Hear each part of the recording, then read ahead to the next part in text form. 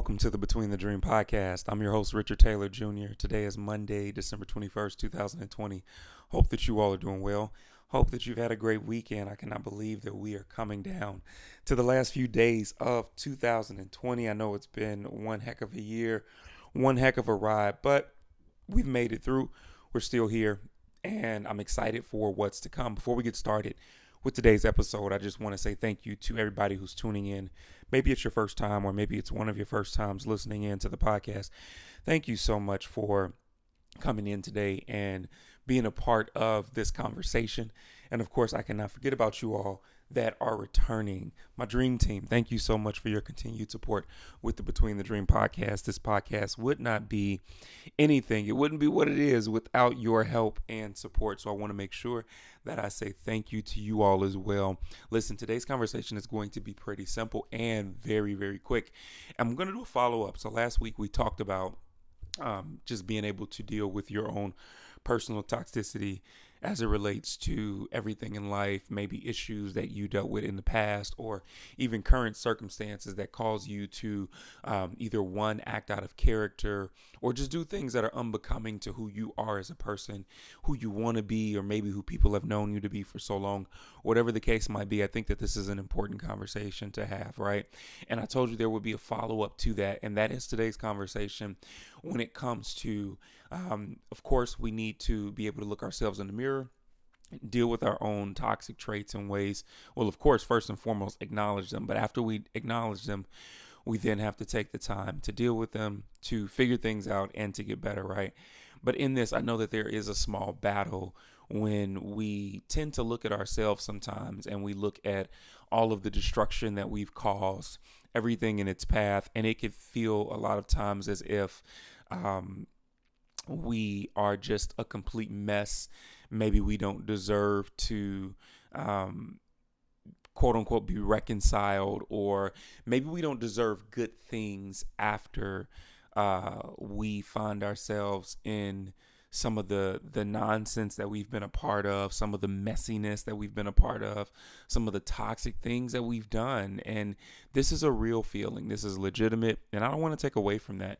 But what I do want to do is encourage you just to look at things from a different lens when it comes to the fact that none of us are perfect as people, as humans. And with that being the case, I think that this can be a really helpful piece for us from a standpoint of how we choose to approach our next steps and what we choose to do after really coming to grips with what we've done. But then also understanding that we do deserve love, that we aren't too far gone as our mind might tell us, or as we start to feel like we're not too far gone. And I want this to be the message today, is that you aren't too far gone. I want to be real with you all and just tell you a quick story as I get ready to close this out. But I know for me, for those of you all that may be new to the podcast, you might not know my full story.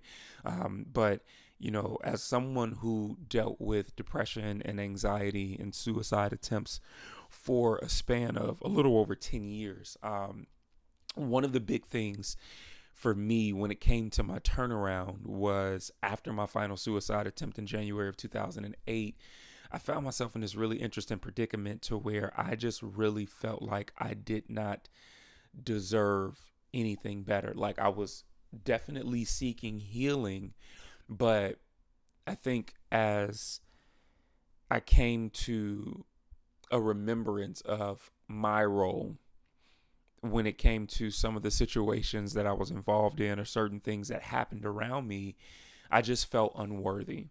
And I know for many people, feeling unworthy is a real thing. And a lot of times what we don't address is that when we tend to feel unworthy, what we do, even if we were starting this process towards healing or we were making changes in that regard, what tends to happen is that unworthiness, that feeling of worthlessness that we find ourselves battling with can actually put us in a position to where we start to revert back to the old ways that we were coming out of, just because of the fact that we feel like we were to a degree unsavable, or there's no way that we could recover. because people saw us in this light, and now we're seeing ourselves in that same light for the first time. And because of this, we get so clouded in our mind thinking that nobody can ever see me, can see you for the changes that you've made, right? They only remember you for your past mistakes and for the bad decisions that you made. And I just want to encourage whoever needs to hear this today that you are still worthy. One, you deserve to embrace the newness too. And I don't want you to fall into the traps of the lies that would try and make you feel anything other than the fact that you are indeed worthy, that you do truly matter, and that there is more for you than what you have currently done and experienced. And this is my message for you today.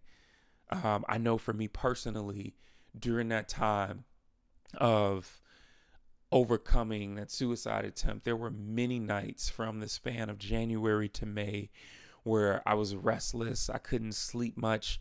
I was trying to get myself back together as far as getting my grades up so I wouldn't get kicked out of school, being that I was on academic probation for 3 semesters straight, and this was my final straw. And I was already dealing with a ton of stuff there. But then on the side of healing, I found myself locked in my room a lot, listening to prayer music, worship music, listening to whatever I could that would help me. And I found myself crying a lot, in tears, weeping from everything that had taken place, just in a state of reflective, I guess you can say, memory. And I kind of touched on this last week. You know, we talk about taking time to like reflect, and reflection is great, right? Self-reflection can be cool. But the reality is that with self-reflection, there is a level of hurt that comes with it when it comes to just having to come face to face with who or what we've been. And I just want to encourage you to not, maybe what we need to do is take a glass half full approach, a glass half full approach when it comes to the fact that you are not seeing all of these things that you were and all of these things that you did to be beaten down, broken, and brutalized by your past, but rather to say, I own up to all of the things that I did.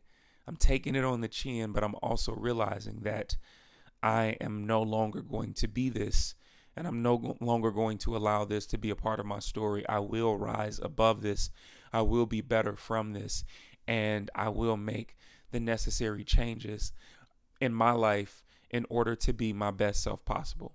And this is what I want to leave you all with today, because I know that as we talk about dealing with the toxic traits, that's one part. But the reality is that there is always a gateway or an opportunity to stay in bondage with those toxic traits, because a portion of the healing is having to deal with what we've done, maybe going back to people and apologizing, having some conversations with folks that you did wrong, or maybe that even did you wrong, right? And with this being the case, it's in those moments where the opportunity to just stay comfortable and to stay in the space that you've been is an option. And I'm simply here to let you know, don't take that option. You are not unworthy just because you realize some of the damage that you've caused, some of the things that you did, or maybe even some of the things that you said. And with that being the case, it's time for you to move forward in freedom. It's time for you to move forward in healing. My friends, this is my message for you today. I'm going to make sure to drop a special one on Wednesday as we get ready to enter into the holiday and the next 2 holidays coming up, actually. But until then, I want to just say I love you all and I thank you. I want to see you win in all you do. You are not losing in life. You are not failing. You are simply between the dream. You can stay in touch with me. My website is richardtaylorjr.com. Instagram is richard.taylorjr. Twitter is @trulytailormade. Facebook and Instagram is Richard L. Taylor Jr. I love you guys. Continue to move forward in your dream. Don't spend all your money on Christmas. And I will talk to you all on Wednesday. Peace.